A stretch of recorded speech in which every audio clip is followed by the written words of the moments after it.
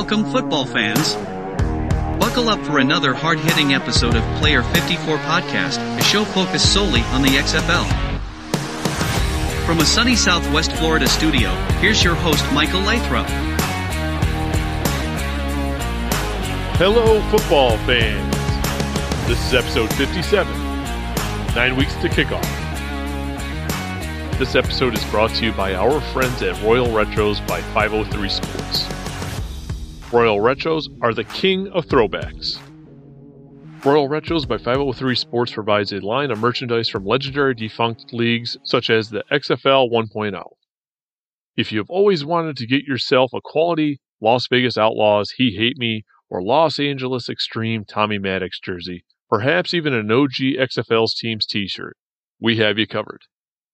Simply click on the link provided in the show's description and notes and enter the code Let's Talk XFL at checkout to receive 10% off your purchase.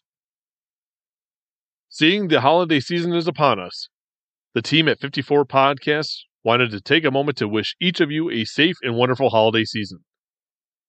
As of the release of this episode, we are 9 weeks from XFL 3.0's kickoff. This week, we have several XFL developments to cover. In addition, we have 3 guests. Later in the show, I will be joined by the XFL's Vice President of Officiating and Rules Innovation, Dean Blandino, to discuss key rule changes and the rulebook for 2023, as well as Orlando Guardians draftee and offensive lineman Sean Page to discuss his football journey and XFL draft experience.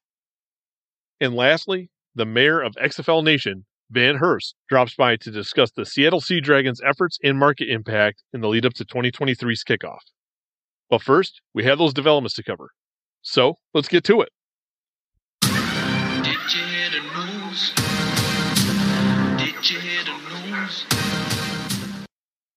On December 12th, the XFL announced the quarterback assignments of Kurt Benkirk and D'Eriq King. According to the league's press release, Kurt Benkirk is assigned to the Houston Roughnecks, and D'Eriq King is assigned to the DC Defenders. Later in the day, Kurt Benkirk posted on his social media accounts the following. About the XFL. I didn't think I was going to have to write anything like this today, but the report came out that I was assigned to the Houston team. This is true. However, I have not signed a contract with the XFL. The timeliness of this media report is unfortunate and maybe just a coincidence.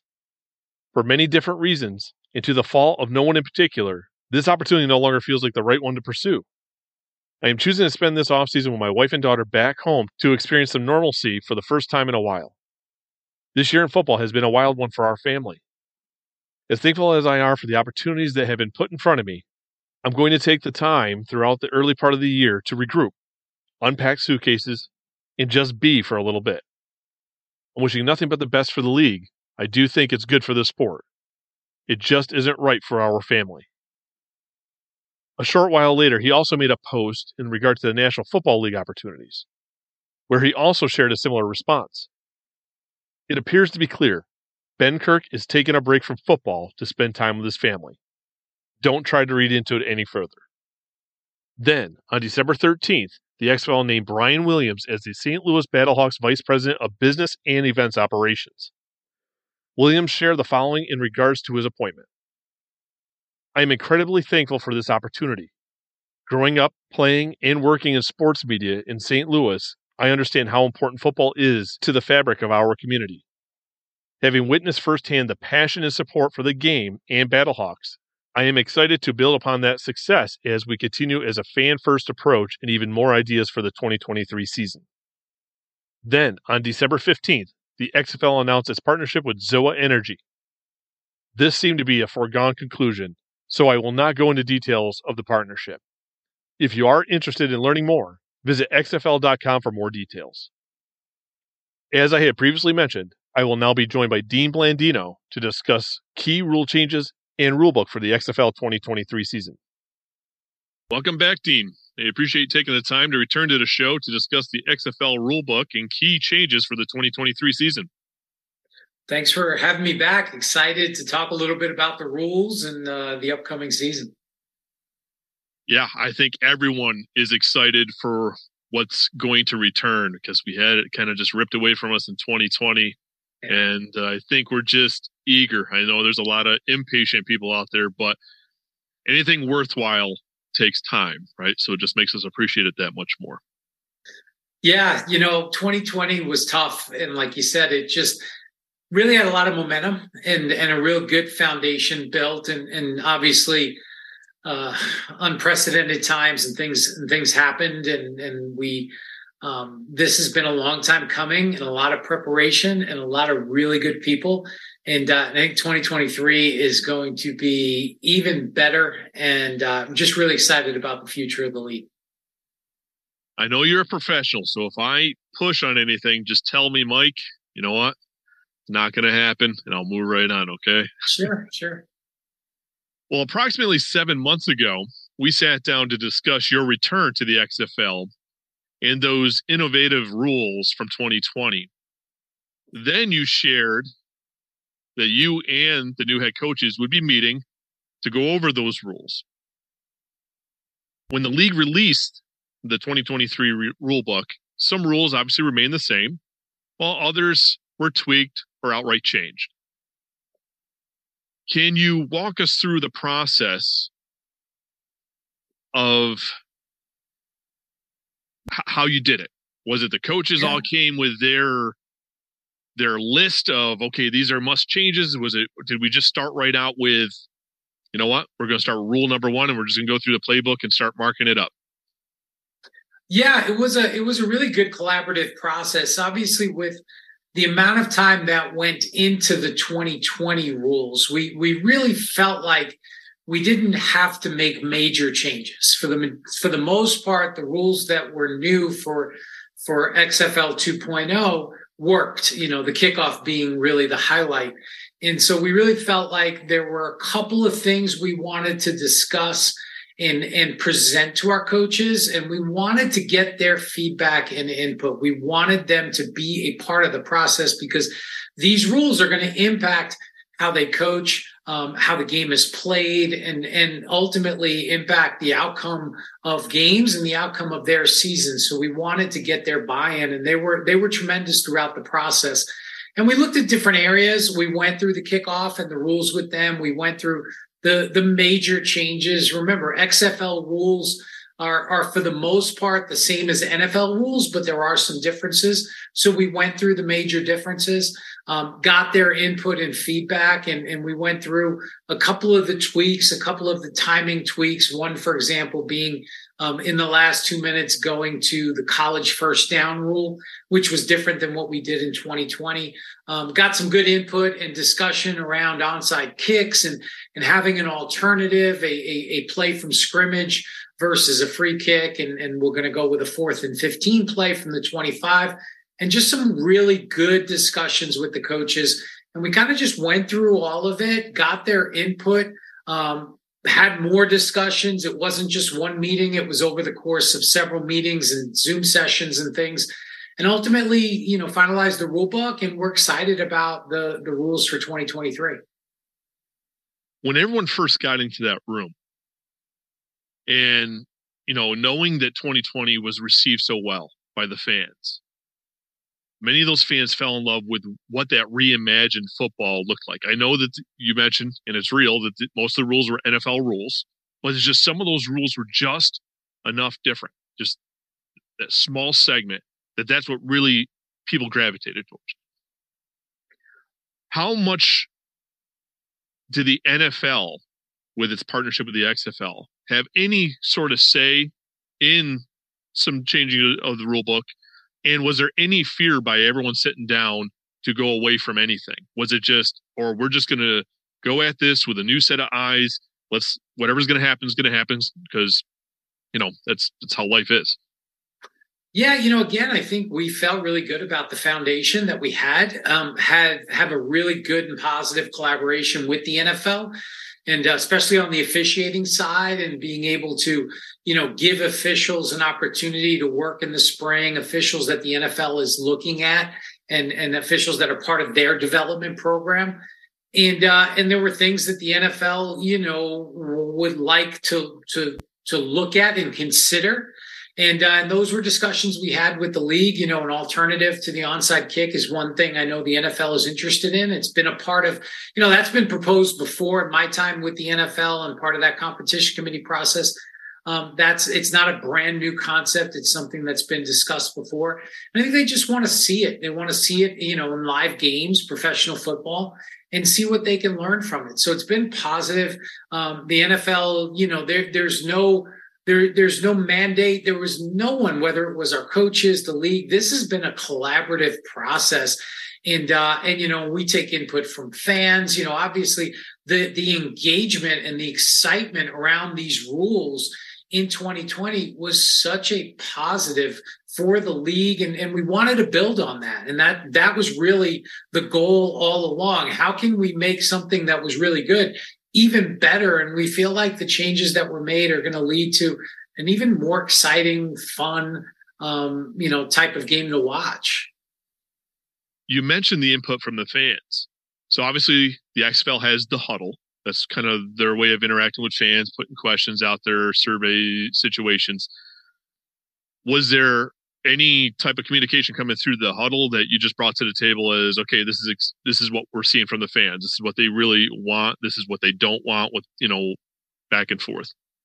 Yeah, no question. I mean, even just social media channels, my social media, getting questions and input, and that's all great. And again, the overwhelming message from the fans was they loved the rules. They loved the innovations. They loved the access to the process. And so we felt like, hey, we don't need to change a whole lot just for change's sake, but let's see if there's some things that we can do even better and give our fans more access. And so that again was really the goal. And everything we've heard from the fans around the rules has been positive, and we just want to build on that. Well, change is inevitable, right? It's the way of life. So anyone that kind of thought that things were going to be identical to 2020, we got new ownership, we got a new, Sure. breaths of fresh air coming into it, new coaches. So I think the average fan understands that there might be a couple of diehards that are, a little bit more wishful thinking, but the reality is, we've shifted. Now that process has been done, it's never easy, but this time around, there was obviously that solid foundation that you mentioned. Can you walk us through how long that took? It's been a while, 7 months since we talked, but obviously it wasn't like you just hit print the day before you jumped on ESPN. So how long was that process? Was it kind of, we're going to go redraft, we'll come back, revisit just to see if there's any changes, the thoughts? Yeah, I mean, it took the better part of the last 7 months to get all of the rules and finally get to a place where, because you have the discussions with the coaches, you have the discussions within football operations. You're getting feedback from fans, you're getting feedback from ownership, and then you've got to actually put those rules in writing, and then you edit it and you check it and you go through all those, share it with our game officials, get extra sets of eyes on the language. And so that's a long process. And that's something, look, the NFL goes through that. College football goes through that every year. They review the rule book. They review playing rules every year, and they look at things that may need a tweak here or there. A lot of times it's around, for us, the biggest things were just continuing to look at ways to enhance player safety, continuing to look at ways to make the game continue to flow, right? Less stoppages, less downtime, more meaningful football action. And I think those are really the two pillars of what we're trying to do. And that's, that takes time. And again, we had a good foundation, but we're really happy putting in the work that we've got a good set of playing rules, and we're excited about how it's going to play out during the season. You had mentioned a few of those key changes. So if you don't mind, I'd like to take a moment to focus on some of those key rule changes for a moment. Fans love the shorter play clock in 2020. Less stall, more ball. Oliver Luck kept saying that in 2019, 2020. why was it important to increase the play clock from 25 seconds to 35 seconds? And how do you anticipate that impacting the length of each game? Yeah, so the way it worked in 2020, and the play clock was 25 seconds, but it didn't start immediately following the play. We have a dedicated ball spotter that put the ball down, and then that ball spotter would wind the clock. And on average, we averaged about 7 or 8 seconds from when the play ended to when the ball was on the ground and the ball spotter wound the clock. So really, in reality, we had more of a 32, 33 second play clock last year. This year, we felt going to more of a traditional in terms of the play ending, the play clock starts. Putting it at 35, we didn't feel like that was going to have a major impact because it might be 2 or 3 second difference.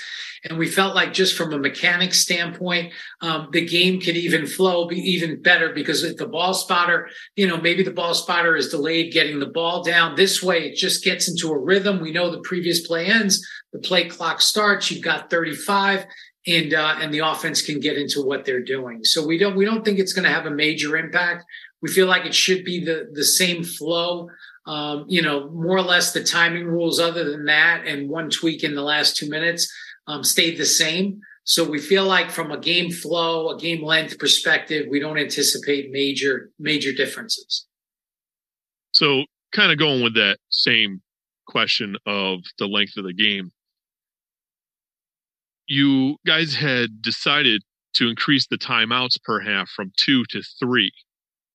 Now, that doesn't seem like a major shift, but it could kind of tweak things. It seems like obviously it's going to get the quality of the game better with coaches having that extra timeout or extra 2 per game, depending how you look at it. Was there any fear of lengthening it? Kind of how like that whole thing, we want shorter games, more just action impact and versus stopping the clock and stepping away. Yeah, whenever you make a change like that, you have to look at big picture and look at other things that can offset that. So we added a timeout for the coaches, but we eliminated the 5-second hold in the last 2 minutes. If you remember in 2020, after every play, even if it ended in the field of play, the clock would stop for 5 seconds. So we got rid of that. So we feel like getting rid of that, giving the coach an extra timeout, it's going to balance out. Again, it's not going to be a major difference. And we felt by getting rid of that, we wanted to give the coach an opportunity to take another timeout because those are important. That's conserving time, especially in that 2-minute window. We want our teams to be able to conserve time. That helps promote comebacks, which help promote closer games. And that's the goal, more football and closer games, more exciting games. And that's our goal. So for me personally, I love the new changes to the challenges and replays. The centralized replay seems to be a no-brainer. I just don't know how it hasn't been more of a focus across every football league out there. A replay correcting obvious errors and non-reviewable play was long overdue. I mean, this is all we've heard from football fans for so long. Was this a unanimous decision to implement for 2023? Yeah, everybody was on board. We felt like we wanted to do centralized replay. We wanted to keep those decisions.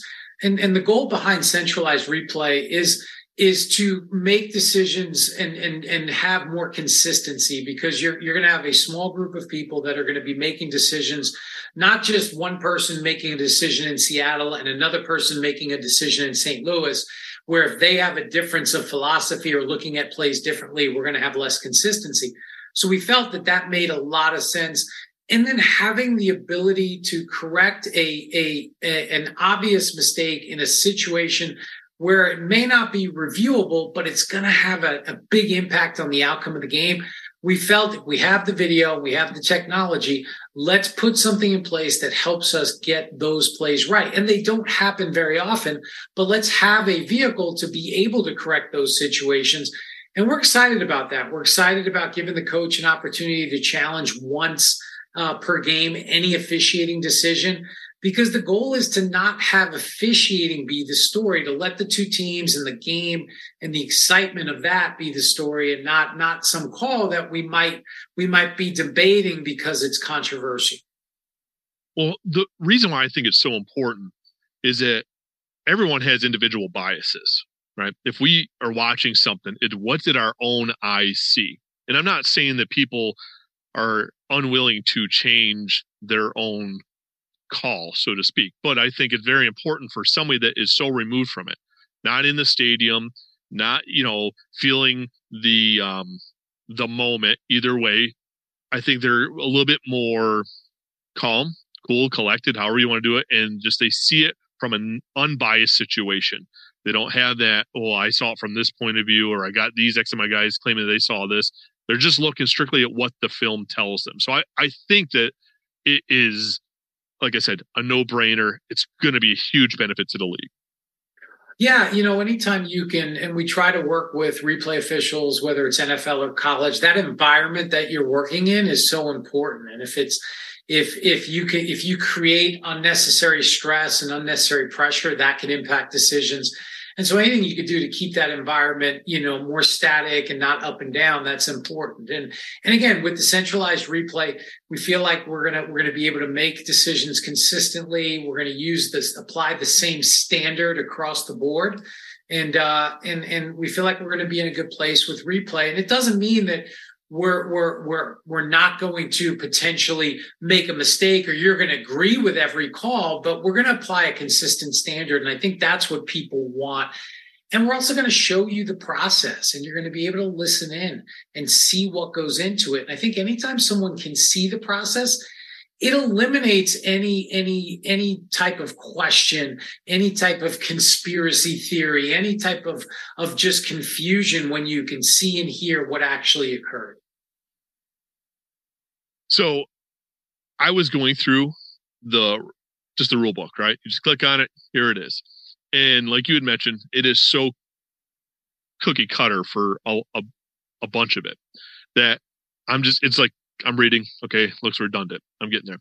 So before I got too lazy and my mind started to check out on it, Dean, what was it that I missed, or most people are probably missing when they just look at the rule book, when they're reading through it, that did change that no one's talking about?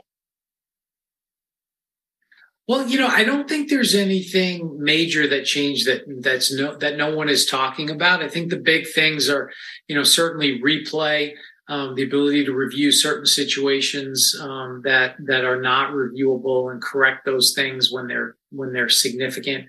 I think some of the timing changes, but there really isn't anything major that hasn't been talked about or that we're missing. The fourth down, the fourth and 15 alternative is a big change. We've obviously discussed that. So look, sitting down and trying to read whether it's the XFL rulebook or the college rulebook or the NFL rulebook, that's something that might be a remedy for insomnia, in some instances, because it's not necessarily exciting reading for a lot of people. But it's necessary, and because the rules can get complicated, and you want to make sure you cover every possible situation. And even then, and I was talking to somebody earlier today, it feels like every year, whether it's college, NFL, every year something happens that we've never seen before or we didn't anticipate. And you can't write a rule book that's going to cover every possible situation. Sometimes things happen and you have to adjust. But I think we've got a good foundation for the rules, and I think we're in a good place. So seeing that you can't foresee everything, right? For it doesn't matter how long football has been around, right? And how many times rules have been tweaked and are adjusted. Are you in the league open to, once we're in 3 weeks, 4 weeks, whatever, 7 weeks, maybe just before playoffs, once the regular season ends, are you open to making changes effective for the following week? Yeah, it's a good question. We'd want to avoid that if possible. But I think there's two things that if it impacts one of these two things, then I think we have to consider it. The first is player safety. If there's something that comes up that we didn't consider, and it becomes something that not a one-off, but it becomes something that we feel like it's putting our players at, in unnecessary risk situations, then I think that's something we have to consider. The second would just be the overall integrity of the game in the league. And if it's something that is detrimental to that we didn't consider, then I think that's something you would have to look at. I mean, outside of that, there might be some things that happen, but again, those are things you learn. You make notes, you keep track. I mean, we're going to do a full review at the end of the season of everything that came up. Right now, we don't know what we don't know, and we'll have a better feel at the end of the year, things that came up. And then we'll be able to, tweak if needed for 2024 and beyond. So, again, the goal is these are the playing rules and we don't want to make changes. But if it's player safety or the integrity of the game, it's something you'd have to consider. If the safety or integrity is in jeopardy right at that moment, who's the one that initiates that conversation to actually sit down? Is that you? Is that what you're in this role for? Is it, somebody else? Yeah, I think it would start with me because I'm the closest to it from an officiating perspective. It might be something one of our officials brings up. It might be we have officiating position coaches, but I think it would start with me, and then we would have an internal discussion with football operations, which includes Russ Brandon, Doug Whaley, Mark Ross. And ultimately, if we were going to make a change in season, then Danny Garcia, who's our chairwoman, similar to the commissioner, in the NFL, then she would get involved. So I think that would be your process in that situation. If we were, looking at something to make an in-season change. Well, I didn't mean to put a bullseye or a target on you. I kind of thought about that. I'm like, well, I'm not trying to get the fans to be like, okay, who are we looking at that starts this whole thing? But like you said, it's going to be so many hands in the cookie jar, so to speak, to make that decision that it's not one person. No, but believe me, in 20 something years in officiating, you have a bullseye. There's no question. It's not you've got to have thick skin in this business. I did jump ahead because I just kind of got, even though I have things written down, I don't read them all the time. So that fourth quarter onside kick alternative, for me, it's a bit odd, but you mentioned that obviously it's something that's been discussed in the NFL and all these coaches. So what about that alternative that's so intriguing or seems to be so important to people that are really invested into football, the football heads? Yeah, I think if you look at the history of the onside kick, it's an important part of the game because if you don't have an opportunity to get the ball back after you score, then there are just certain games where they're over. Two score game with 3 minutes to go, right? You don't have a chance to get the ball back. You're not going to be able to come back. So the onside kick is so critical to the success of, the NFL, college, and close games and things like that and comebacks. But if you think about the history of the onside kick, it has had a more potential for injuries, especially years ago when you were able to overload to one side and you could have 10 players all within, shoulder to shoulder, moving downfield, high speed collisions. So I think, both NFL and colleges looked at ways to make that play safer and spreading the kicking team out to where you couldn't overload and those types of things. And I think as you continue to look at player safety, is there an alternative to keeping the ball after a score that doesn't involve a kickoff, that doesn't involve the potential for those high speed collisions? I think that's where that 4th and 15, that one play, you got to have it. I think that's where that comes in. And I think that's something that the NFL is looking at. It's been proposed before through different clubs and talked about in the competition committee. So I think that's really the whole impetus behind it.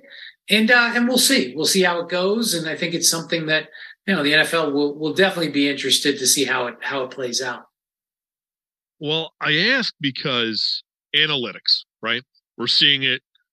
It's been in football, and I know everyone talks about it's always been there. We looked at it, but it just seems to be more obvious now with the way coaches are changing, the number of attempts that they're going for it on fourth down and all that. Has it been really tested with numbers behind it to look at the odds, right? We already, we obviously there's odds for how many onside kicks there are and what's the chances that, the kicking team recovers it. Is that data there? Is it close? If it is, I mean, is it similar or does it seem to be, hey, it's more obvious just to go for 4th and 15? Yeah, I mean, we didn't just pull it out of a hat, right? You're going to do an analysis. And so historically in the NFL, the onside kick has been roughly a 12, 13% success rate, right? There have been dips in certain seasons, but for the most part, it's 10, 12, 13% success.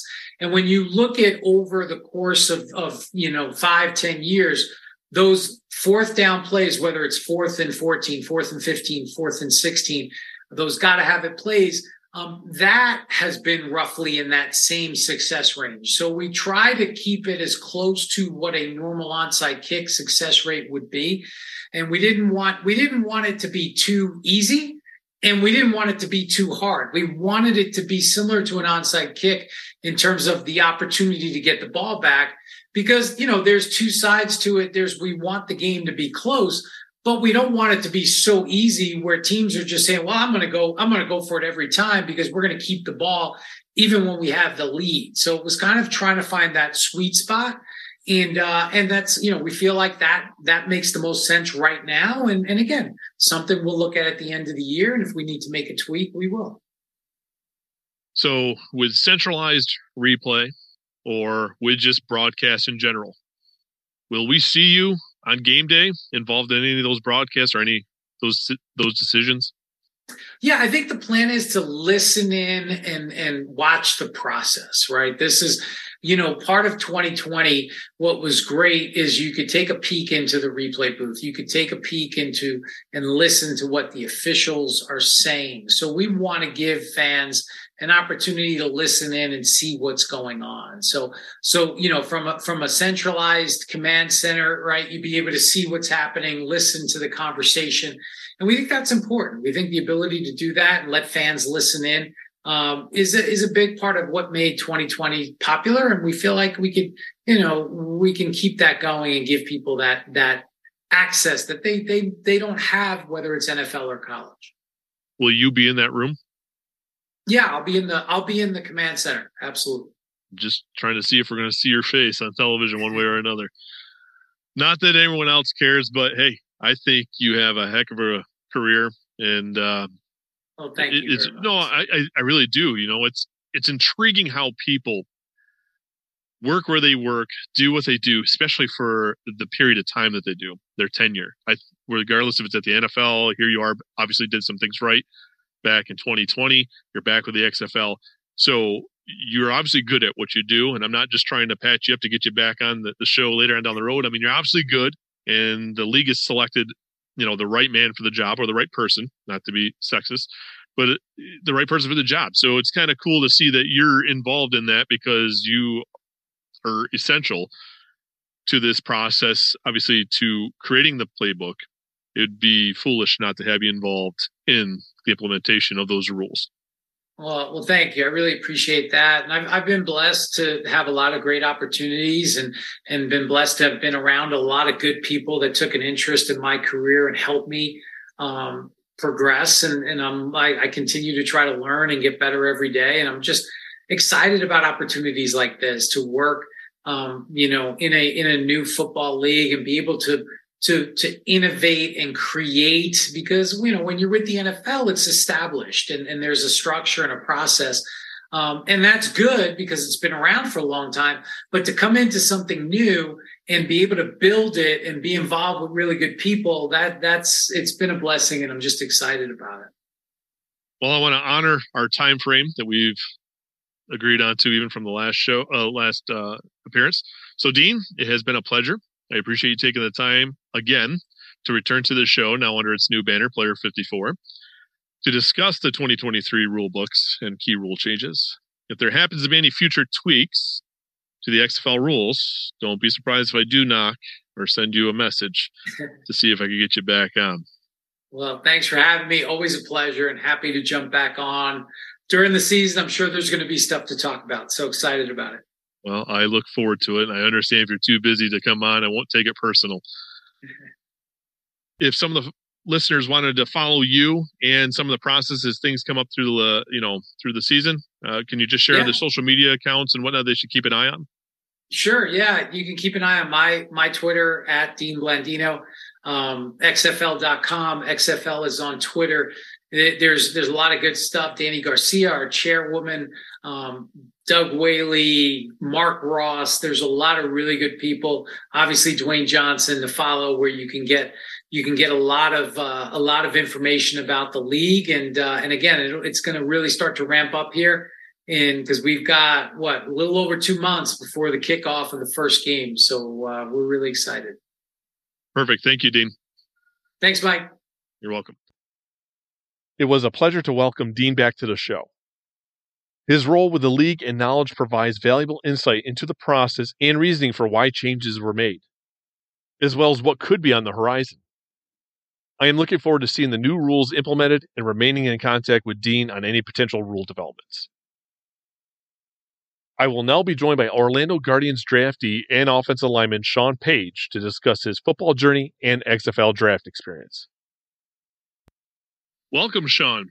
I appreciate you taking the time to come on to the show to discuss your football journey and XFL draft experience.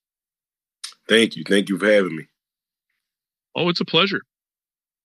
Before we get to the XFL draft, I think it would be beneficial if we provide some of your background to help our listeners understand who you are and why the XFL were interested in you. I believe you had an interesting, well-traveled collegiate career. Per my research, you first attended and played ball at Division II Bloomberg University. Yes, sir. And then you had 2 transfers, right? Am I correct there? Yes, 2 transfers in between. Right. First to Division I University of Maine, and then to fellow D1 Merrimack College. Yes. Okay. I know that's not the most common, and I've had a couple guys actually played for 3 or 4 schools, so you're not the only one, but it's not all that common. So can you walk us through this entire process that led first to Bloomberg University, your recruiting process, coming out of high school, how much interest was there for you by other schools, and then kind of walk us through your time from Bloomberg to the University of Maine to Merrimack College. I know this is probably going to be lengthy, so share what you can, without feeling like you're going too long or without feeling like you're omitting anything that you think is important too. So you just kind of walk us through all that, the recruitment all the way until the end of college. Okay, so coming out of high school, I was a defensive end and an offensive lineman. I was around 6'2", 6'3", 250. So a lot of schools were looking at me more for the defensive side of the ball than O-line. I always wanted to play O-line. I felt like my ceiling was higher for O-line. Some college coaches, they may have felt differently. I had a good amount of offers from a bunch of D2 schools in the Pennsylvania State Athletic Conference, the PSAC. I had a preferred walk-on to University of New Hampshire. When it came down to it, I decided to, go with the scholarship. I took a full scholarship to Bloomsburg University. I played there for 3 years. I played there for 3 seasons, but I went there for 4 years because of course, COVID. Once COVID hit, I was able to graduate. And then, I thought, well, how about I test my luck? I've been betting on myself my whole life. I'm going to go ahead and bet on myself again. Following that, I entered the transfer portal. I had a few pretty good Division I offers. I chose to attend University of Maine. Really liked it up there. Made a lot of good connections with the guys. Made a lot of good connections with the coaches. Played some good football. Was able to play some good Division I football. But the state of Maine itself just wasn't for me. I hate the cold. From PA, so, it's pretty cool. But we have a saying up Maine, it's nothing like that Maine cold. So after the COVID season up in Maine, we had about 4 games. Our last 2 were canceled due to our team catching COVID, so we forfeited the rest of our season. After it started all my years at Bloomsburg, started at Maine, left Maine, and then I transferred to Merrimack College. Went to Merrimack College, had another good season there. So all in all, in my college career, I started about 40 games, and I think I played in 48 total games. I didn't start every game my redshirt freshman year. So once I left Merrimack College, I entered my name into the NFL draft, had a few All-Star games where I was able to start in the All-Star game at center. So one thing about me that I pride myself on is my ability to play all 5 positions. So from my very first game at Bloomsburg until my final collegiate game at the FCS Bowl, I have played all 5 positions from left tackle all the way over to right tackle. So the CGS Bowl was sort of the culmination of it all. I played center in that game, and I was able to put up some good film. So that's something that I pride myself on, being a Swiss Army knife. And that's something that, my agent, myself, my team, we like to push to pro teams. It's just the versatility and being a Swiss Army knife. So had pro day, trained for pro day, had pro day. Then the NFL draft came. Unfortunately, I wasn't able to receive a call during the draft. And then I just kept working. Something that I pride myself on is no matter the life circumstances, I'm going to keep working. Something's going to happen, something's going to give. So I was able to be granted an opportunity by the Orlando Guardians in the XFL. And here we are now getting ready for camp about a month out. Obviously, you put yourself in the draft, and we just mentioned the Guardians.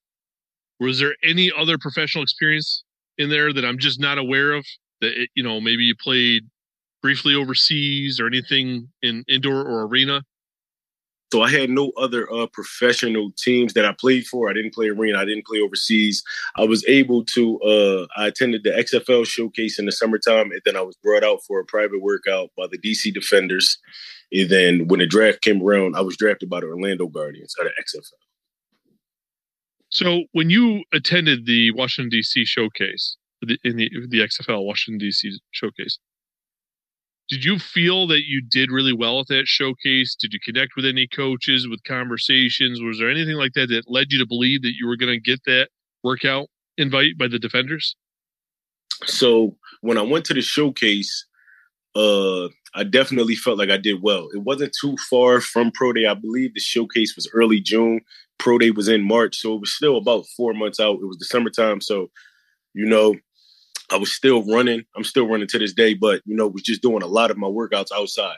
Granted, it's a bit colder now, so the workouts have shifted more towards inside. But at that time, still running, still doing a lot of 40 starts, still doing a lot of 5, 10, 5s. And then when I went to the showcase, I was definitely able to open some eyes and show my versatility. I was able to show one of my best abilities, which is my pulling game, and showing my quick feet. I spoke with a couple coaches. I don't exactly remember their names, but I spoke with a couple coaches there. And then about a month or 2 later was when I got the call about the DC Defenders private workout. So it wasn't a surprise. At that point, I felt like I had put the work in. I've been continuously putting the work in ever since I was a freshman in college, ever since I was in high school. So I just felt like it was another opportunity for me to go out and shine and do what I do best.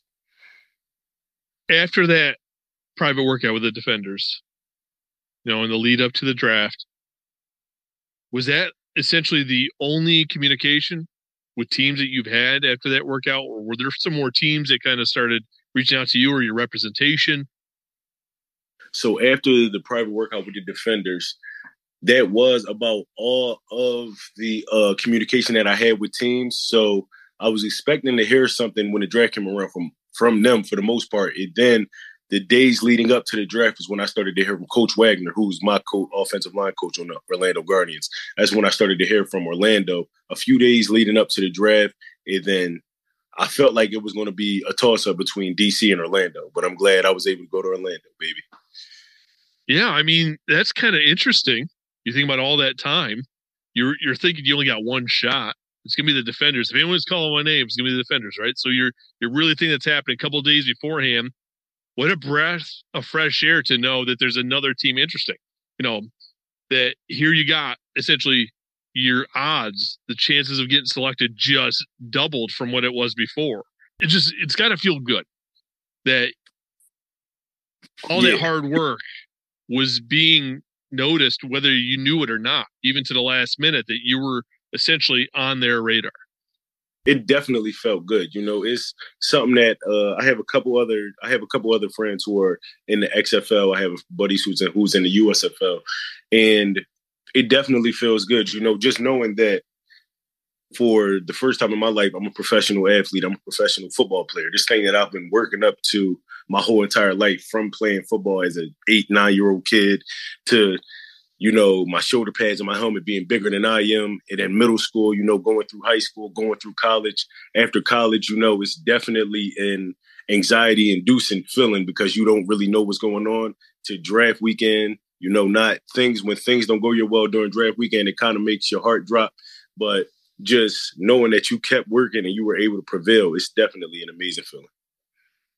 So now let's go ahead and look at the big day. You're up to speed. We know who is interested. You already let the cat out of the bag. It doesn't matter. The results are all online anyway, right? But it's draft day. And on November 16th, the Guardians select you in the 9th round of the offensive lineman segment with the 69th pick. Can you walk us through the start of the draft, the way you woke up? You know, how did you approach your day? Who did you surround yourself with? You know, was it just a normal day and you just like, yeah, if somebody's going to call me? Or did you kind of really set the day up as like, today's my big day. Today's my moment. Kind of just walk us through the beginning of the day to all of a sudden you find out you're selected.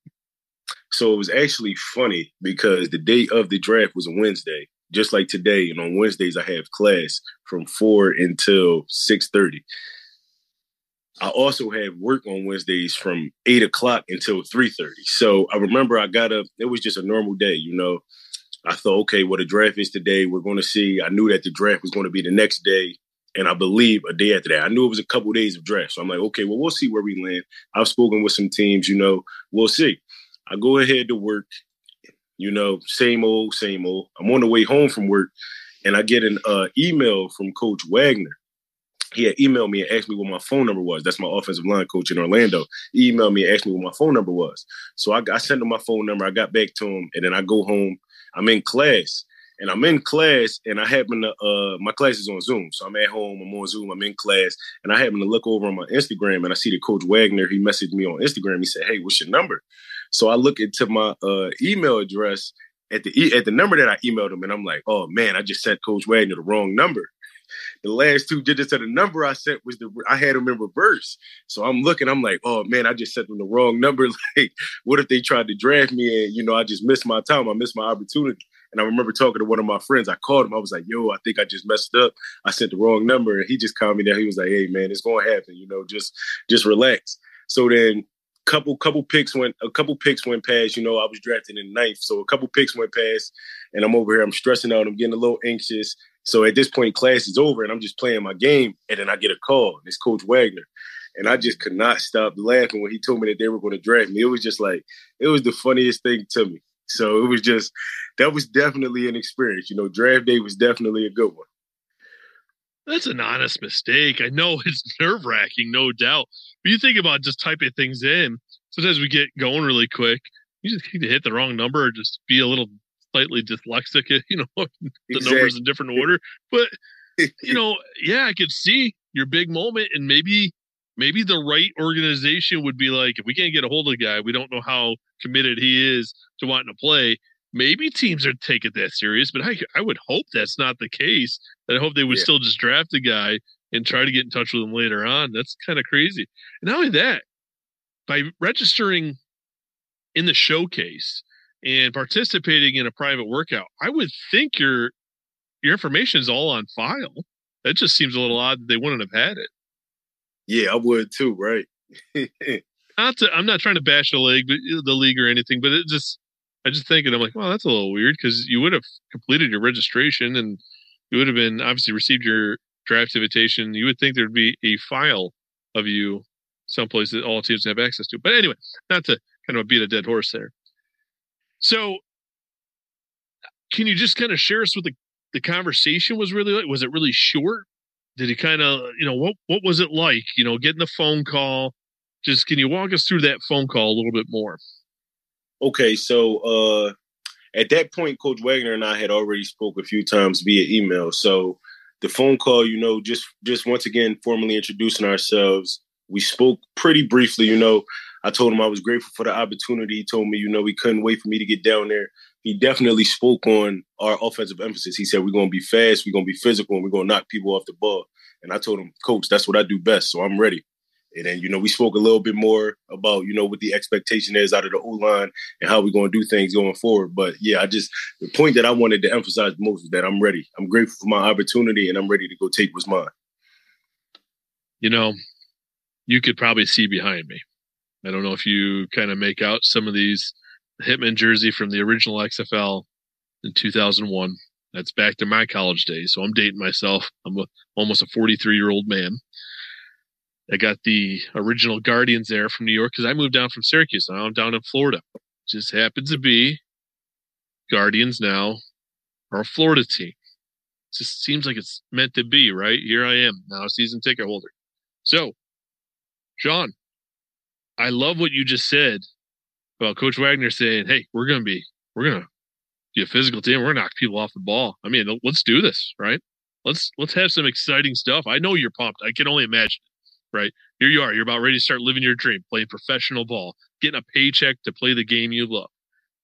But anything, it's giving you that platform to really pursue the ultimate dream of reaching into the National Football League. But let's take care of business here in Orlando here in February, right? Let's take care of some serious business. I'll be in the stands. What have they been telling you? Right? I know they've been in contact. I've had a couple of actually some other draftees have been on here, and even your teammate, Tommy Auger there, the tight end, and he got drafted in the specialist segment, just had him on. But what are you hearing? I know you guys are reporting on the 6th. I guess the camp actually starts, I believe, on the 7th, but you guys are reporting to Arlington on the 6th. Right. He was telling me that some of the guys are already showing up in Orlando. I know a lot of the skills position, the quarterbacks, receivers, tight ends, running backs are getting together. Are you guys doing anything like that on your end for offensive linemen to kind of get I know it's not team mandated or organized, but is there anything with the offensive line trying to get together, just trying to prepare, get a leg up? So we have meetings multiple times throughout the week. We meet, we go over the playbook. There are about 11 of us, and I think only 3 of us are in the northern states. I believe everyone else is from the Florida, Mississippi, Texas area. So we don't really get to meet physically and work, but we definitely meet up multiple times throughout the week. We get that cognitive work. We break things down. We talk with each other. We fill each other in. Sometimes guys may have a question for coach. We may say, hey, if I'm here at guard, you here at center, this is how we'll do it, just so we can further build that camaraderie. So by the time we get there and it's time to go, coach always says, I want y'all playing. I don't want y'all thinking, so that's something that we also focus on. Let's get all the think pieces out now. So when it's time to play, we can play fast. We can play physical. Good deal. I like it. Like it a lot. So since then, who else have you had conversations with? Anybody else with the staff outside of those Zoom meetings? Are you talking with, Coach Buckley? So we with Coach Ford? Yeah, so we speak with majority of all the offensive coaches. The Coach Ford, he's the OC. Coach Thomas, he's always in there with us. Coach Wagner, of course, the O-line coach, and then the quarterbacks coach is in there with us. The quarterback coach is in there with us as well. I just forget his last name, and I don't want to misspeak, but he's in there with us as well. So majority of the offensive coaches are all in there. It's all good.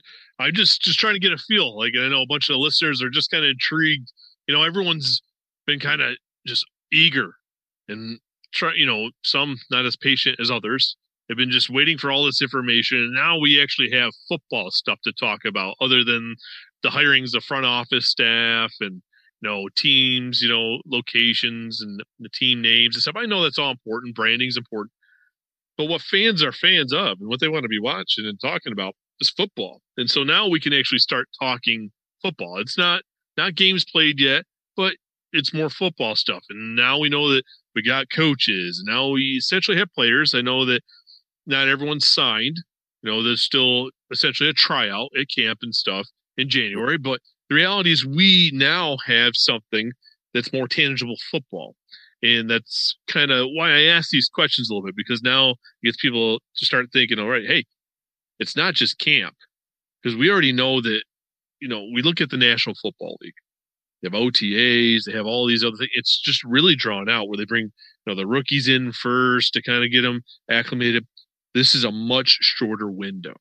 And we always watch these alternative leagues, whether it was the original XFL, whether it was the United Football Leagues, the Alliance of American Football, and all these, the USFL now. I'm not trying to leave anybody out, but the reality is there's just a number of leagues, all short.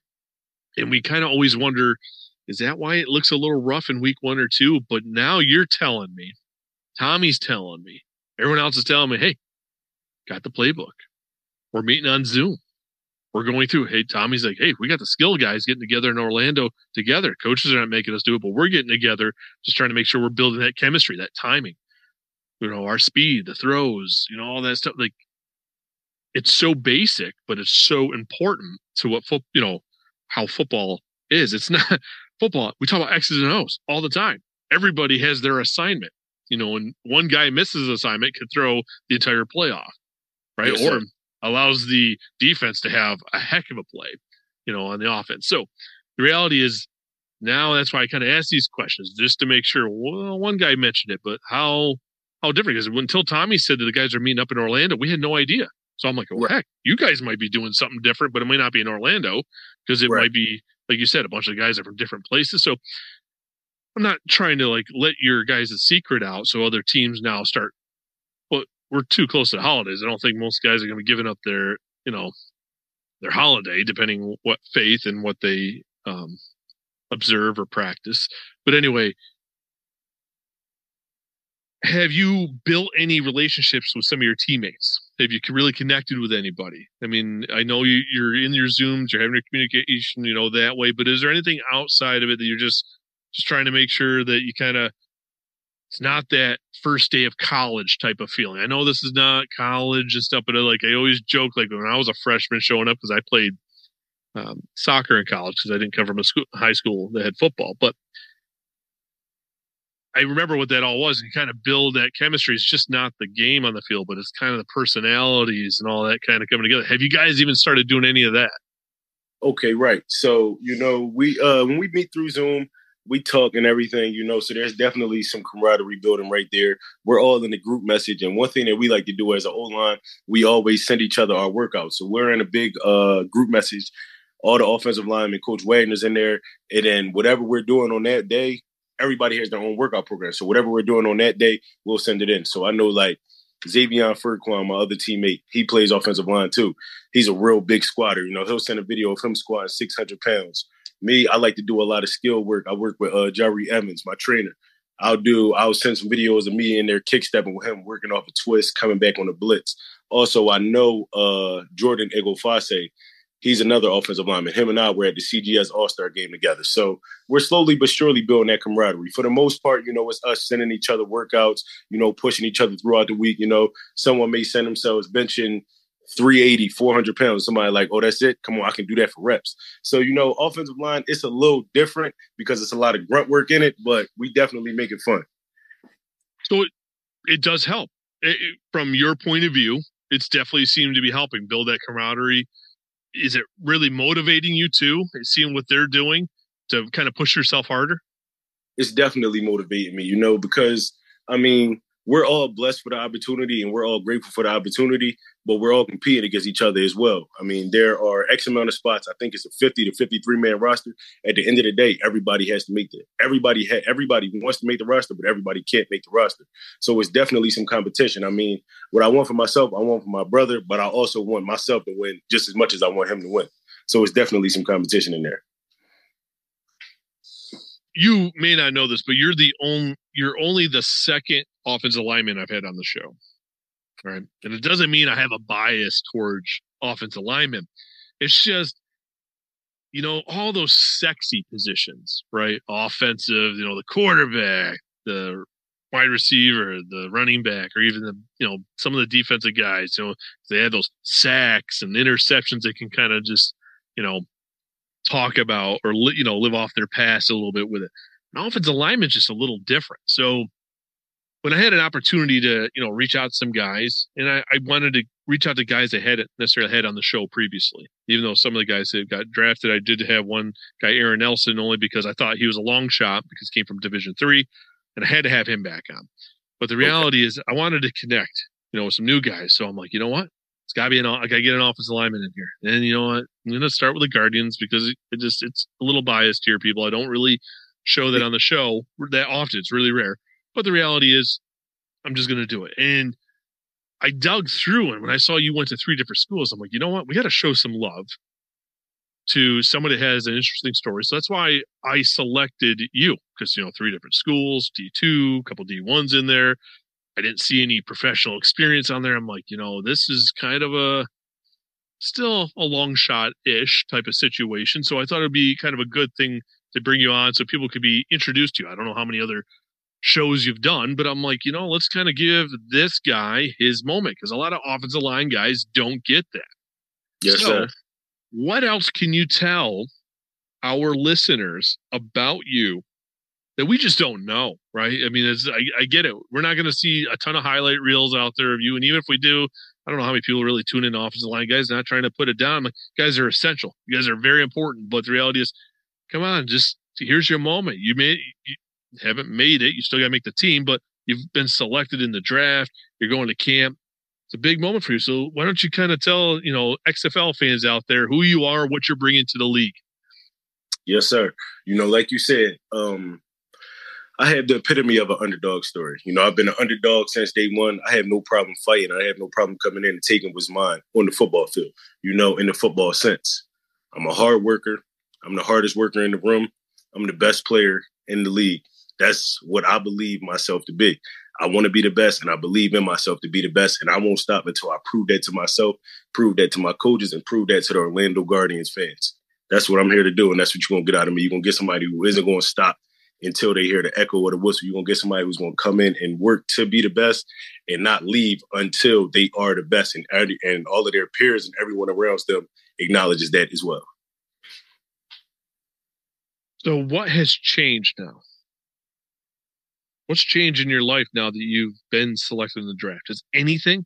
I mean, I know you're still doing classes because obviously we had to shift this around a little bit. People won't see that behind the scenes stuff, but to make this interview happen. So you have to still have classes. But has anything changed for you? Nothing changed, honestly. I'm still working to be the best. Like I said, that's the only constant in my life. I don't stop until I'm the best. That's the only thing that I wake up and I chase after every day. I have a master's degree, or I'll have my master's degree by the end of the week. Everything I do, I want to be the best in. So I work towards my master's degree. At the end of the week, I'll have that.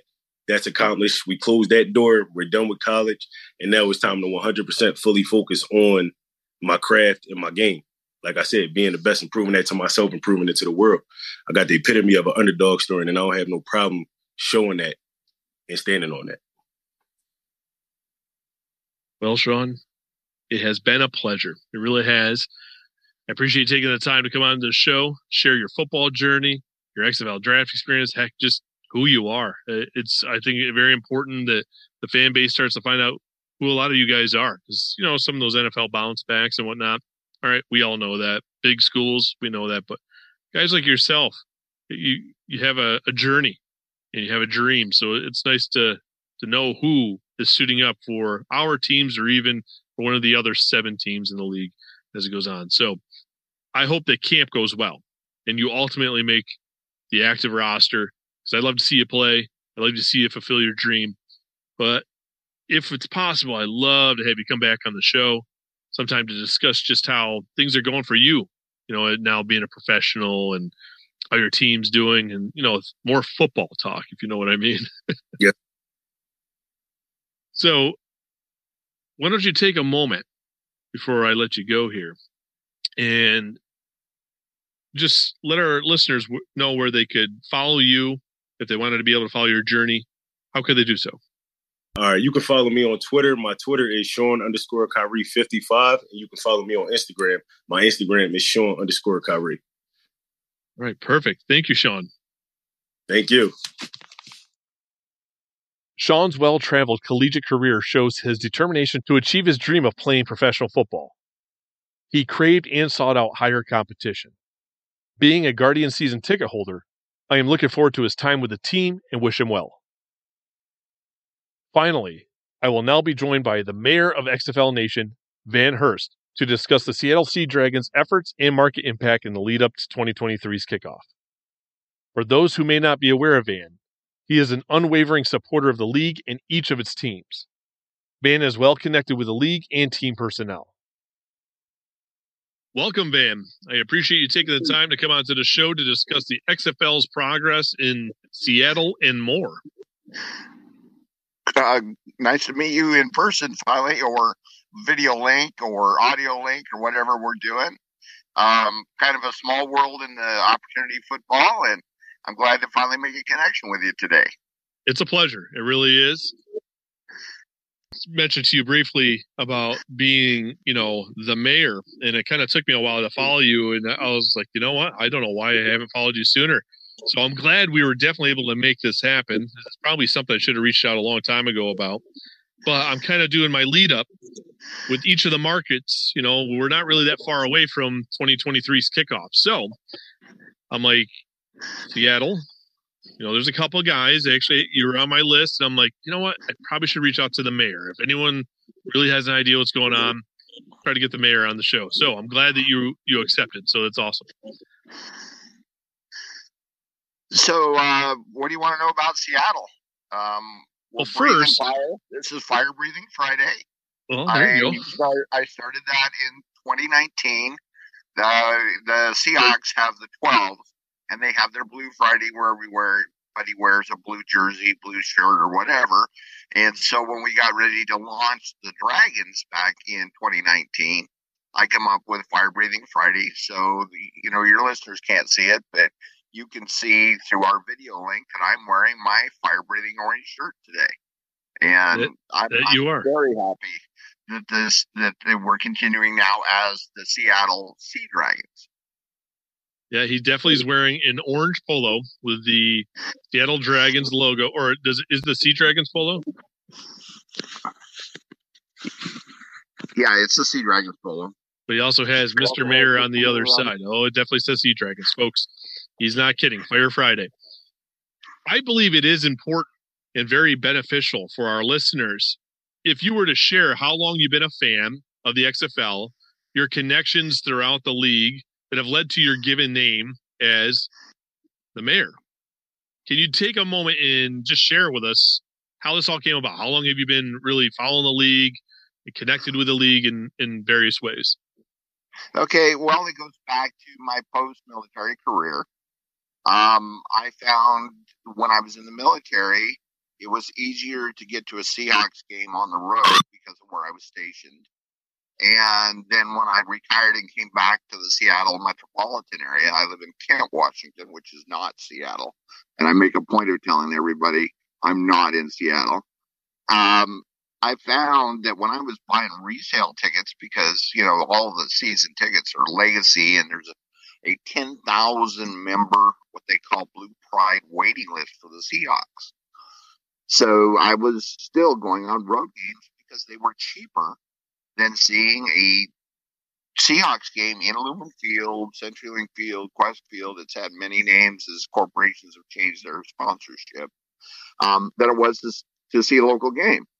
So in 2018, and I just actually had a calendar reminder last week for this, it came out and announced that we are relaunching the XFL, and Seattle's will be one of the cities, and we're taking season ticket deposits. So I put down season ticket deposits for all 8 cities, with the idea behind is if I can buy firsthand premium seats where I want them, it will be way cheaper than what I paid for a season with traveling with the Seahawks each year. And, as we went into 2019 and they started doing fan engagements and showcasing stuff, I was talking with the league officials as they would come, like they went to the Seattle showcase. And I said, hey, have you guys ever thought, since you're a brand new startup, like take one section on the visitors bench and designated it for opposing fans and sell those tickets to the opposing fans? And they hemmed and hawed, and they never did anything about it. So come around to October of 2019, and it's season ticket selection time. So I was very, very low priority with the Dragons. My agent calls me up, and I said, "Okay, I've got deposits elsewhere. How do I do this?" And he said, "Well, when we went to our training sessions at Levi Stadium, the 49ers facility in Santa Clara, California, I met guys and gals from all the various teams. So here, I'll just give you a phone number." So then that's what I did. I just got passed off from ticket agent to ticket agent to ticket agent, and ended up with my seats in all 8 cities. And that worked out really well for me, because in 2020, the very first game the XFL played was the Seattle Dragons at DC Defenders in Audi Field in Washington, D.C. And guess what? I had field seats right on the bench down at turf level in D.C., and those were awesome seats. So then week 2, Seattle, we played the Vipers, which at that time was Tampa Bay. Week 3, we played the Renegades, which was Dallas at that time. And then week 4, it was Battlehawks in St. Louis. And I flew into St. Louis. And what's really kind of funny is there was 4 people on the flight from Seattle to St. Louis, besides me, that were going to the Battlehawks game. Nice. And when they saw my orange, they were like, "What's going on?" And I'm like, "Well, I'm going to the game." They go, "Well, we're going to the game, but we live there. We're just going home because we want to watch the game also." And ran into him actually pregame at the Dome at American Center. Awesome tailgate experience there in St. Louis. Week 5, on the road, Seattle at Houston. Went and saw the Roughnecks play, and that's where the Seattle player got COVID, and the rest of professional sports history we all know about. Coming back from St. Louis, I went through a game in Arlington/Dallas at Choctaw. Now it was Globe Life Field at the time. And when I came back from Houston, on the way there, I had hit a game in LA. So I actually hit most of the stadiums in 2020 during the games. And I make a point of my travels, whether it's with the Seahawks, my trade union that I belong to. I'm a member of the International Brotherhood of Teamsters. And for other travel purposes, I find 2 people unique every day, and I talk to them about the XFL and the opportunity it gives players. And somewhere along the line, I was told by one of the fan groups, "Well, you're just the mayor of the XFL." And that's kind of how the label came. That's where it's at. So I'm glad you took that moment, because a lot of people are probably like, there's these shows that some people deem that they're credentialed. So they're, on a certain pedestal, so to speak. And some people deem certain shows fan shows. And I just try to just be as straight-laced, as buttoned up as possible. Just get right to the point, right? And get the, whoever I can to be pretty good, solid people that know what they're talking about in each market. And that's why I wanted to reach out to you. But I'm like, I have to share your background, because you're not a media person. You're not an employee of the league or a team. But I'm like, you are very knowledgeable because of the way that you approach your fandom and your commitment to not just Seattle Dragons, now Sea Dragons, but obviously the league. And I got more familiar with you. I'm like, this is why you were on my list of people to eventually talk about Seattle with. Regardless if you live right in the city, I mean, there's how many people live in suburbs or within 40 minutes from a city, but they still get to see everything that's marketed on TV, radio, local papers. They know what's coming. So with that being said, we're going to dive into the Seattle conversation now. Obviously, the XFL was hit in Seattle during the league's second iteration. The Dragons branding was well received, the way I see it, as somebody that was a New York Guardians season ticket holder. Now that I live in Florida, a little different. They'll be an Orlando's Guardians season ticket holder. But it seemed to be well received and essentially became a household name. Can you enlighten us to what the Dragons did in their lead up to 2020 that made them one of the league's premier franchises? Well, again, I kind of mentioned the 10,000 member waiting list for the Seahawks. There's another waiting list to get on that waiting list. Seattle is a major, major sports town. And they came in, Ryan Gustafson, a local guy, was our team president. I knew the market, very knowledgeable guy. He got out and marketed the team well. He had good relationships with the Seattle Mariners, with Seattle Seahawks, Seattle Sounders, which is the MLS team. And just the word of mouth of, hey, we get more football. And then they brought on a legacy head coach, Jim Zorn, the original quarterback for the Seattle Seahawks when the franchise was hatched, clear back in the 70s. There was just this instant connection and just the overall love of sports. It just took off. And the viral word of mouth was just absolutely amazing. I mean, it still is. Over the last 25, 26 months, when basically nothing's been happening, and I'm still wearing my XFL gear around town, people are still recognizing me from the game, still recognizing me from fan engagement events. Hey, what's going on? You know, talk to us. Let us know what's going on. And I made a point of, once the bankruptcy occurred, I stayed in contact with Jeffrey Pollock, who was the president of the league at the time, and a couple other people that are no longer with the league. And I stayed in contact with them all the way through. And I was like, hey, I want to give you feedback. I want to tell you what I enjoyed. I want to tell you what didn't work. I know you got new ownership, you know, but let's keep the conversation going. And that's what I've done all the way till today. I actually had a conversation with some league people today. Good deal. We knew that there was various things leading up to 2020. Some of the markets did certain things with some of the teams or communities. What was it that they were doing in Seattle that we weren't seeing maybe, you know, across the country in the lead up in 2020? What was it that they were doing uniquely, probably because we saw a lot of these happy hour, so to speak, that the St. Louis Battlehawks were doing? Was there a similar grassroots movement happening in Seattle back in 2020 or the lead up in 2019 to 2020? So, again, Ryan Gustafson had some fan events. But I think one of his biggest draws was he had what he called an AMA, an Ask Me Anything live internet interview every Friday during Fire Breathing Friday.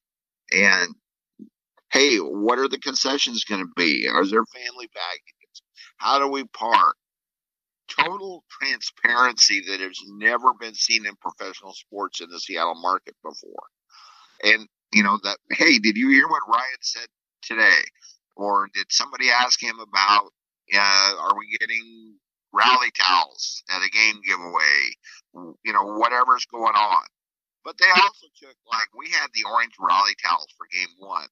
And they went out and did a scavenger hunt with them. They placed them all over the city during one night. So they put rally towels out like a scavenger hunt. And then they went on local media, Sports Talk, Morning AM, Drive TV, Morning AM, you know, traffic radio stations, and said, hey, there's rally towels out here, and got people interested.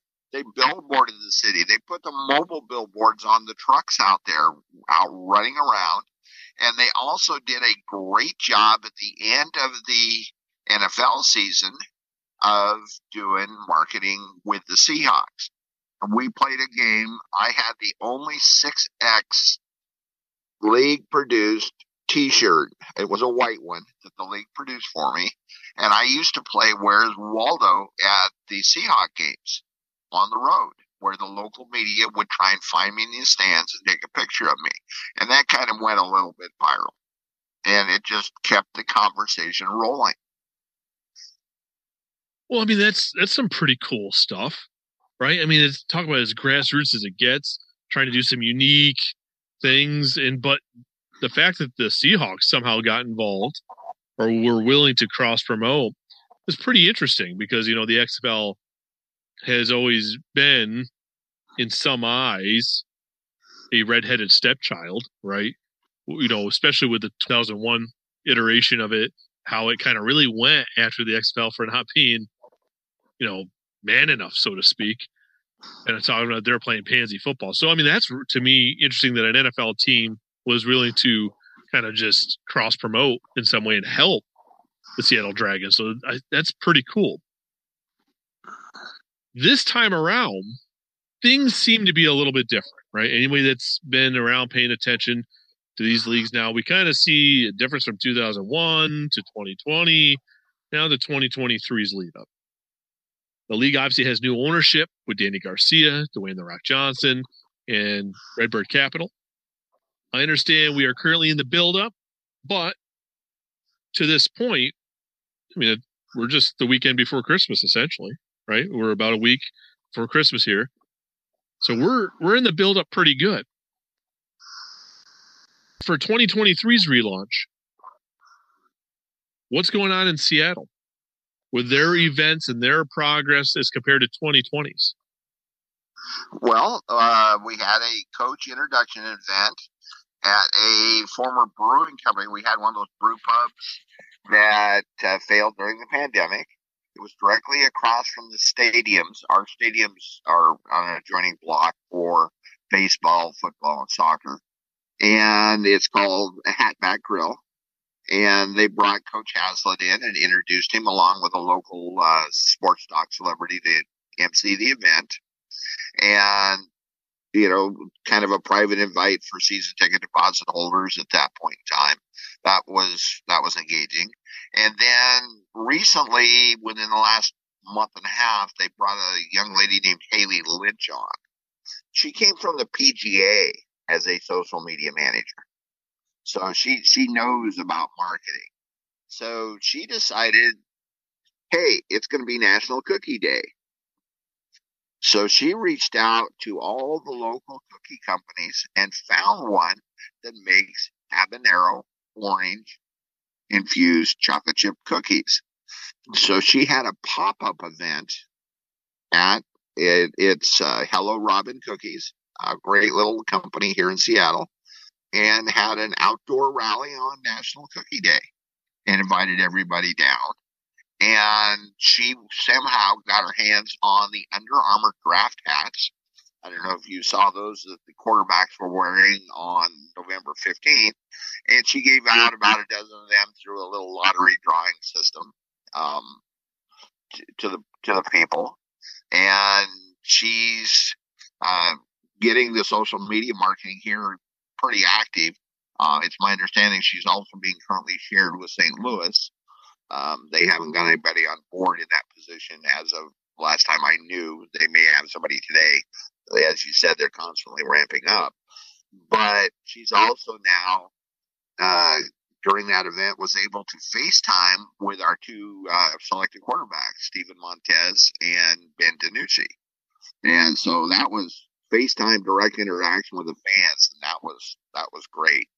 Now she's trying to find a little road trip tour to bring some of the players up before they go into camp and take them around the greater Puget Sound area. And, she's keeping us engaged. You said you follow me on social media. You'll see I do a countdown every other day. Right. I find anything that one team is doing, and I share it with the world. I'm blasting it out there. I actually had a XFL employee say, "You're our biggest social media marketer, and you pay us for the privilege." Yeah, I don't know how common that is anywhere, but yeah, that's that's a unique situation if you think about it. But yeah, no, that's a compliment. Not really a backhanded compliment, but it is a compliment. You brought up the social media thing because I was going to ask about that a little bit later on, but I might as well just kind of chat it up here. Obviously, Seattle, I think DC is doing some social media. I mean, like you had mentioned, not everyone really has their social media person in place. And that seems to be a missed opportunity for most of the league because it's only a few teams that actually seem like they have a decent social media game. That's what I call our presence. Your opinion, why?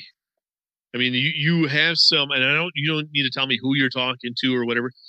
Why is it so late in the game that hasn't been figured out? Knowing that with modern technology, with everyone having, that smartphone in their hand, that everyone's so glued to those screens anyway, that just seems like a missed opportunity. But so why would we be in that situation? Essentially, most of the league versus a couple, bright spots. Well, let's go back to June. I follow LinkedIn, which is, for people that don't know, is a social media for business networking. These positions were starting to be advertised clear back in June. I am very pleased that the people in people operations, people management, the XFL, are not filling jobs. They're selecting the right candidates. Senior vice president of the Mariners just left to go back to Dallas, where he's from, to take over as VP of events and operations for the Renegades for the Arlington team. That position's been open since June, so they've been recruiting and interviewing and looking. And that guy could have just as easily took the job here in Seattle, but he wanted to go back to his home market where he's from. So getting it right does not mean getting it fast sometimes. And I don't know if you paid attention to, the alleged season ticket sales in 2020 or not, but it was pretty much alluded that for attendance at a game in any given city, 1/3 of the sales was season tickets, 2/3 of the sales were single game walk-up.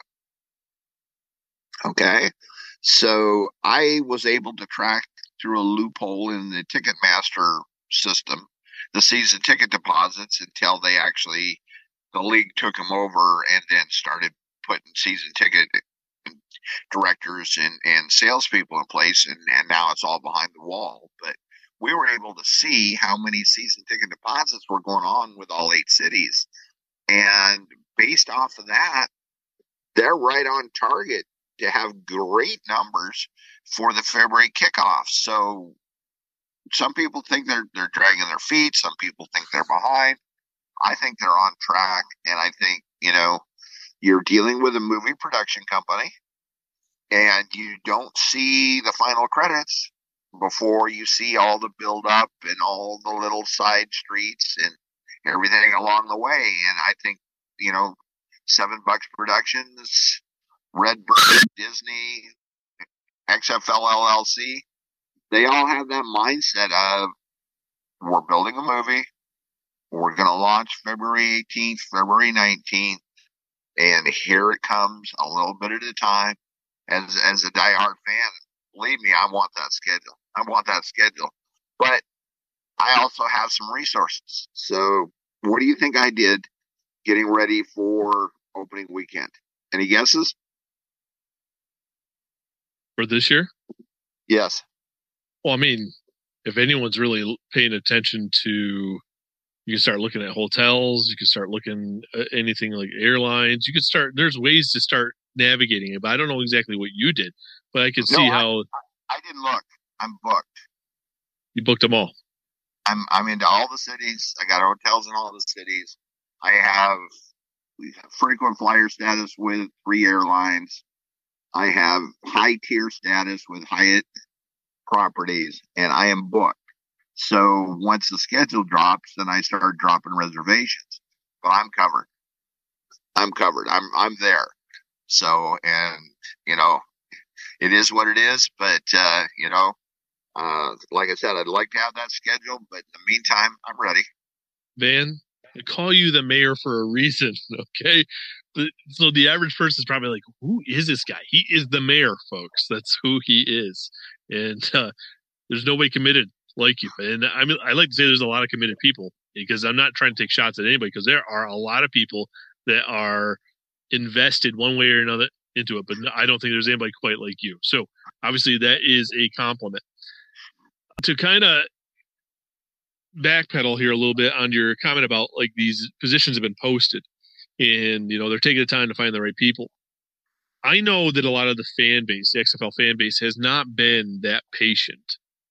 And, you know, everyone's different. It's what makes the world go round. If we were all the same person, it'd be a boring place. So I get it. So, but I've been fairly patient. I don't try to be the guy that stands in a soapbox, beating my chest, like what's going on here, there, what's wrong. You know, obviously the sky's falling, so to speak, like some of these people are. I mean, to each their own. Everyone has their right to their own opinion and their own ideals. But I knew that the league was obviously starting essentially from a foundation that it didn't have in 2020. They had to rebuild back everything because it was essentially almost 2 decades, right? This time they bought not only intellectual property, but they have a lot of things. You know, Pollock was still around. Yes, now he's moved on, but they did have some staff in place, and they did bring a lot of things. They already owned a rule book. You know, yes, they made some tweaks and stuff, but the reality comes down to is that they are taking their time, and it's not necessarily a bad thing. So I said it seems like a missed opportunity because I know what people are thinking, but the reality is it is somewhat missed, but if you got the wrong person in there, it's completely missed anyway. So in some cases, they got the right people. Things are clicking. In these other places, maybe it's just better not to crash and burn your brand on social media in a way, because the days of Bailey and whoever else it was all part of the team back in 2020, they're not around this time. So you got to build back that team right. Right? It was Bailey Carlin, if I can remember correctly, that was a big social media presence for the XFL back in 2020. Yeah. So, you know, again, what is The Rock and Danny Garcia camping their financial future on? It's not the 100,000 legacy 2020 XFL fans. It's 450 million social media followers for Dwayne The Rock Johnson. He's going to be able to fill the stands just like he sold out a Terramana Tequila in the first week. He's going to be able to fill the stands just like he sold out of Zoa energy beverages when they first come out. If he can get the people in the stands 1 or 2 games, I think the football will hook them. And that's what I think is their end game. So, you know, you can be upset, you can do whatever. I'm frustrated with the Seattle local ABC affiliate. I can't get them to barely even acknowledge the fact that they're going to be the flagship station for the Sea Dragons. So, you know, it is what it is. But 450 million, that's the number you need to remember. That's where their money is in the bank. I'm glad you mentioned the ABC affiliate, because I wanted to kind of touch in on the local marketing a little bit. So, seeing that we are approaching just about 60 days, you know, when this releases, it'll be a few days from now. So we'll be just about 60 days. Let's call it 9 weeks. Okay. It's 9 weeks. When we're recording this, we are 9 weeks to the day. When you drop the cast, it'll still be within that 8.5 to 9 week period. Right. It's 9 weeks. 9 we're weeks. Have a baby in 9 weeks. Till they kick off. Are there any billboards? Are there newspaper ads, radio ads, television ads, any other grassroots campaigns that you haven't mentioned yet that you think that are on the docket?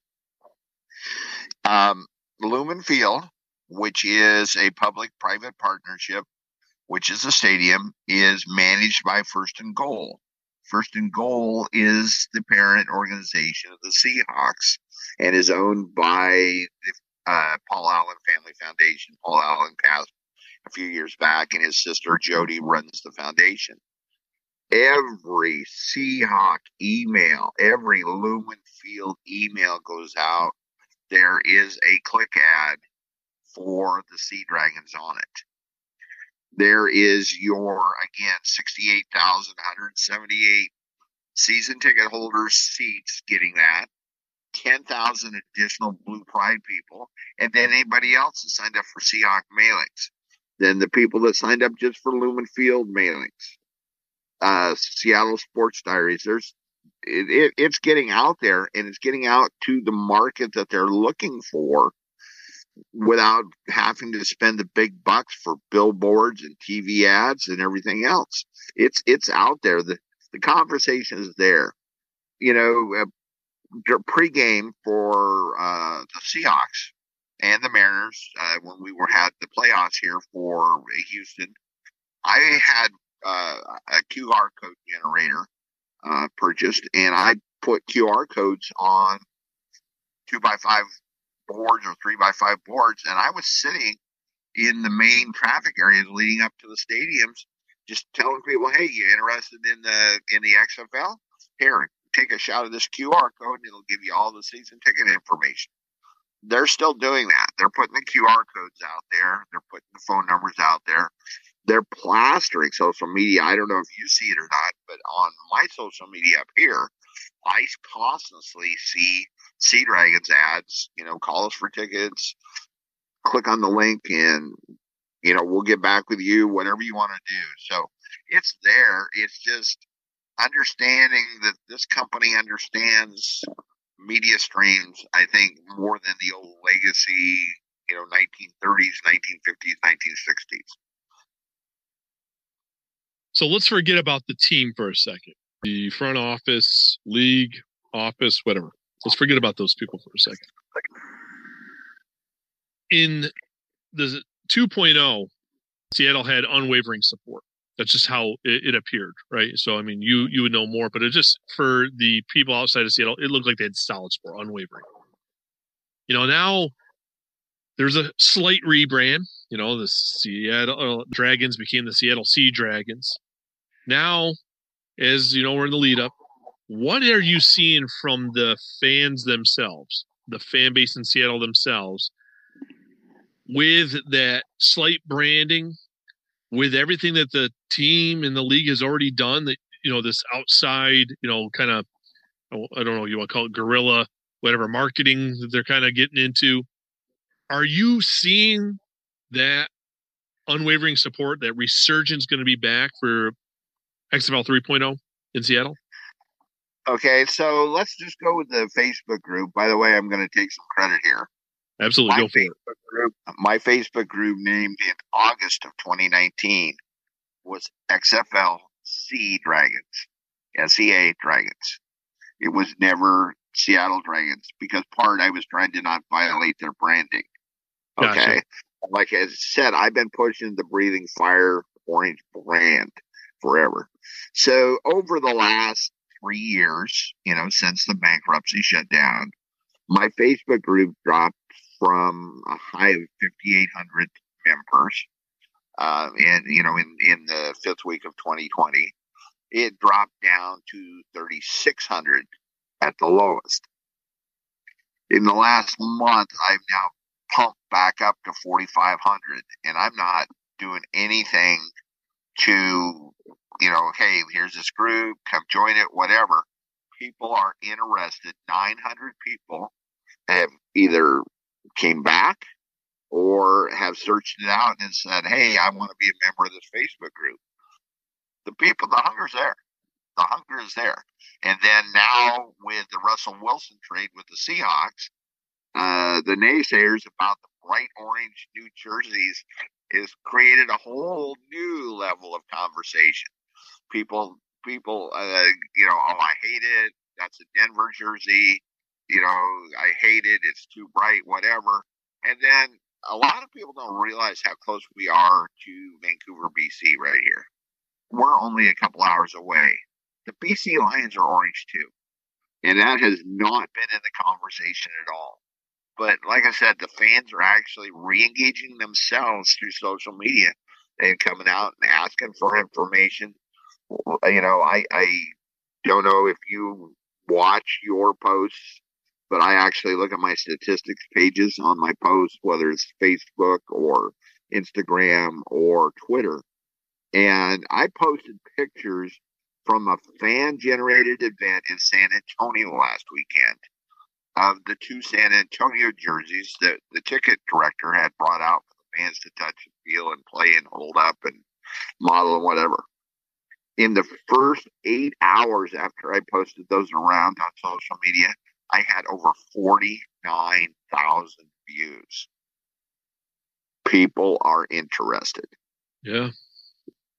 You can see those if you're using Facebook or whatever. If people know what they're looking at, that's essentially those analytics, whatever, but your impressions and whatnot, you can see all, your reach, all that good stuff. So that's very good. And just to give people an idea, I'm not trying to act like my show's big or anything, but I mean, I can get 3,000-4,000, with my reach and whatnot, but that's huge. That's huge. Obviously in Facebook, I only have somewhere over 100 followers. I don't know if it's 120, 130, 140, someplace there, but I have a smaller following on my Facebook page than I actually do on Twitter, but it doesn't matter. But it just kind of goes to show that reach, those impressions, how it just kind of gets to people. It's shared, whatever. That's huge. Yeah, that I agree. That's why I'm patient, because anything worthwhile doesn't happen overnight. Everyone thinks they got to have everything today, even though it's going to be 6 months, whatever, 2 months away. Like anything, we just sometimes got to pump the brakes, because anything worthwhile just takes time. How they say it on the X Fan show, the cookies are in the oven, you just got to wait for the cookies to bake, so to speak, right? I mean, there's a bunch of people who have different sayings. So obviously it's happening. And that's why I kind of want to ask people without kind of leading people. And two, as someone, I just don't know how it's happening, but I know things are happening behind the scenes, and it's kind of good to kind of peel back this onion, so to speak, right? Because there's more there. Whether it's I had Jason on from the X Fan show this past episode, and we were talking about St. Louis. Now, having you on, and I'm buying some time before we get into the new markets, people, because they might need all the help they can get compared to these established markets and teams. So I guess, kudos to you, because again, the mayor's traveling down to San Antonio and not just doing stuff. You're invested in so I guess my question would be, are you having season tickets in all 8 markets again this time around? Like I said, plus plane tickets and hotels. Well, I know. I just wanted to clarify that it wasn't just, okay, you have that and you're just going to buy a ticket, walk up. So you're invested in season tickets in all of them. Again. Oh, absolutely. Absolutely. There you go. Outstanding investment. And what I did in 2020 was for the games that I couldn't attend, obviously you can't be in 2 cities at the same time.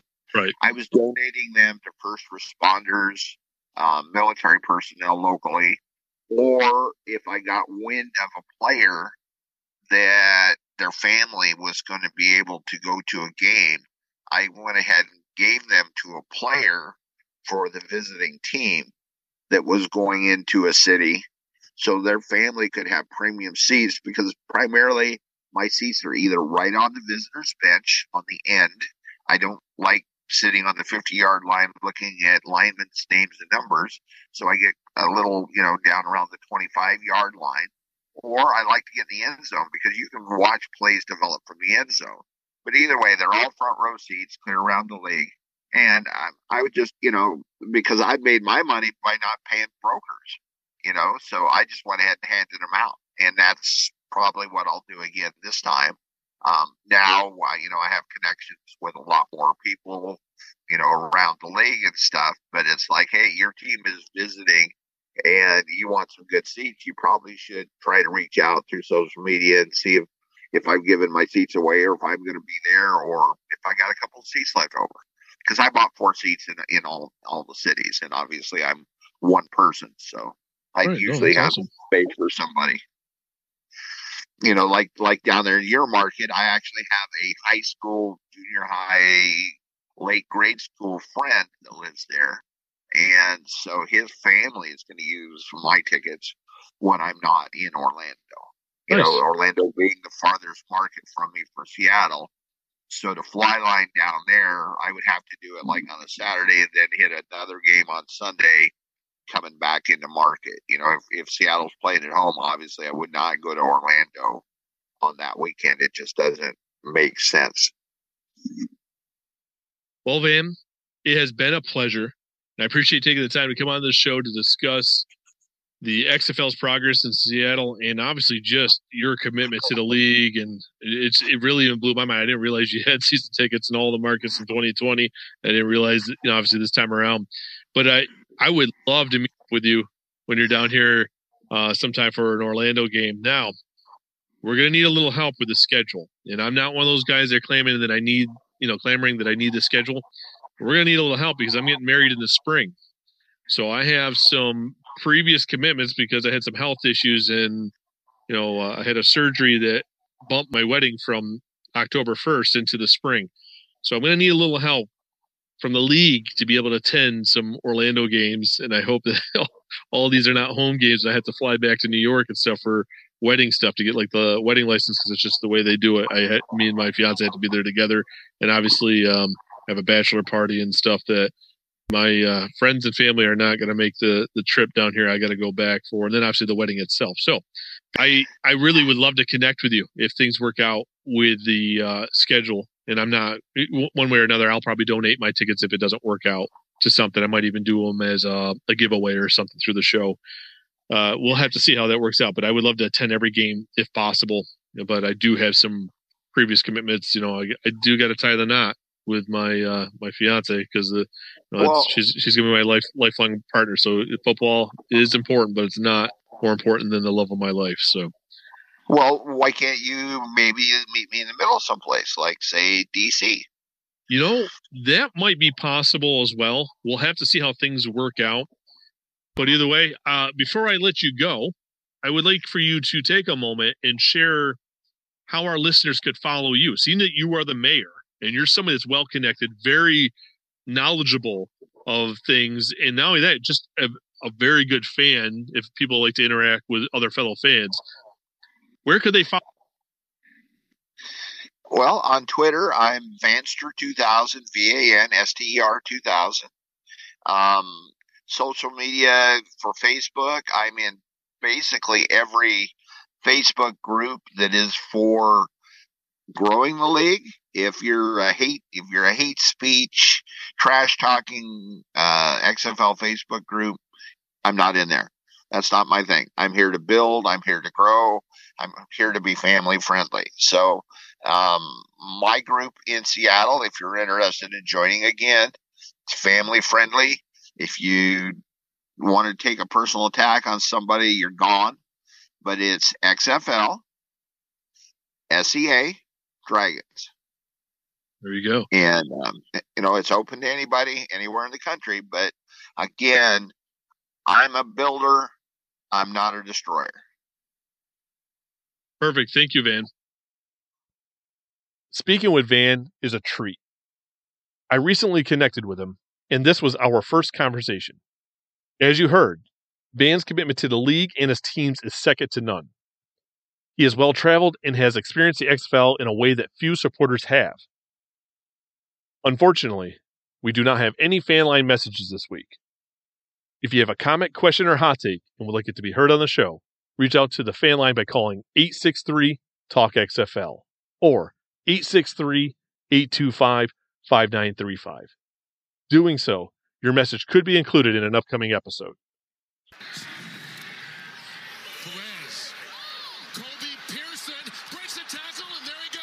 All good things must come to an end. This concludes another episode of Player 54 Podcast. As always, I am interested in receiving your feedback. So do not be a stranger. Reach out to let me know your thoughts, and if you do so, your comments might just make it on the show. But before you go, do not forget to subscribe and rate the show on your platform of choice. One last thing. If you're interested in checking out our friends over at Royal Retros by 503 Sports, do not forget to click on the link in the show's description and notes, as well as that sweet code, Let's Talk XFL, for 10% off your purchase. Thank you for tuning in. Till next time, cheers. Thank you for tuning into today's show. Don't forget to subscribe and rate Player 54 Podcast on your platform of choice. You can follow the show on Facebook, Instagram, and Twitter at Player 54 Podcast. Do you have a question or topic you would like to have addressed on the show? Message the show via social media or send an email to player54podcast@gmail.com.